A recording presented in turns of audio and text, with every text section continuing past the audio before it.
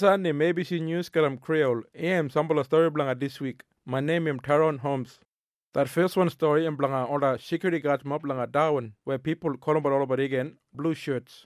One bala woman when stop at la long grass langa Darwin CBD im talk pat and left to move on this my government funded private security guard mob. The number garam but the right but bataran. That ABC been shown one bala letter with that former Chief Minister Michael Ghana ben Radam langa 2019. I've been asking about that Darwin City Council mob a letter about this my guards deal but karam people well about stop at la Darwin area legally under a local one government act. But that council been chakarwe bangayim request. Rosemary Timber stop but la long grass langa Darwin CBD and even talk about the sun. That my people where they sleep at la street, that come on and wake them up all about langa 4 o'clock pa move on. In the move fair too much all about karam no else but go.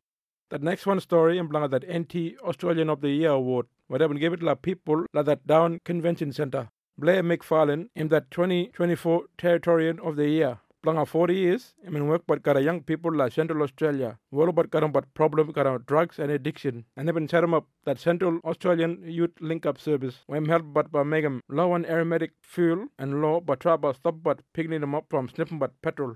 Yalme Unipingo, when one bala leader, when I'm come blanga, learn but blanga 2 ways, younger matter in English, that name him that Senior Territorian of the Year. Widiana America, I mean win that local hero award, and 17-year-old Peter Susanto, I mean win him Young Territorian of the Year. Blanga achievements, studied at La Medicine La University.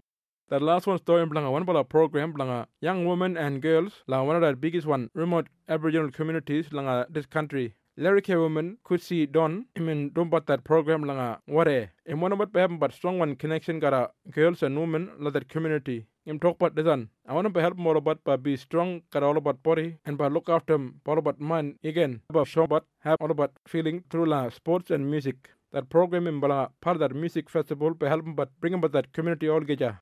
This one the ABC News karam Kriol, ABC and Aboriginal Interpreter Service all about making this one together.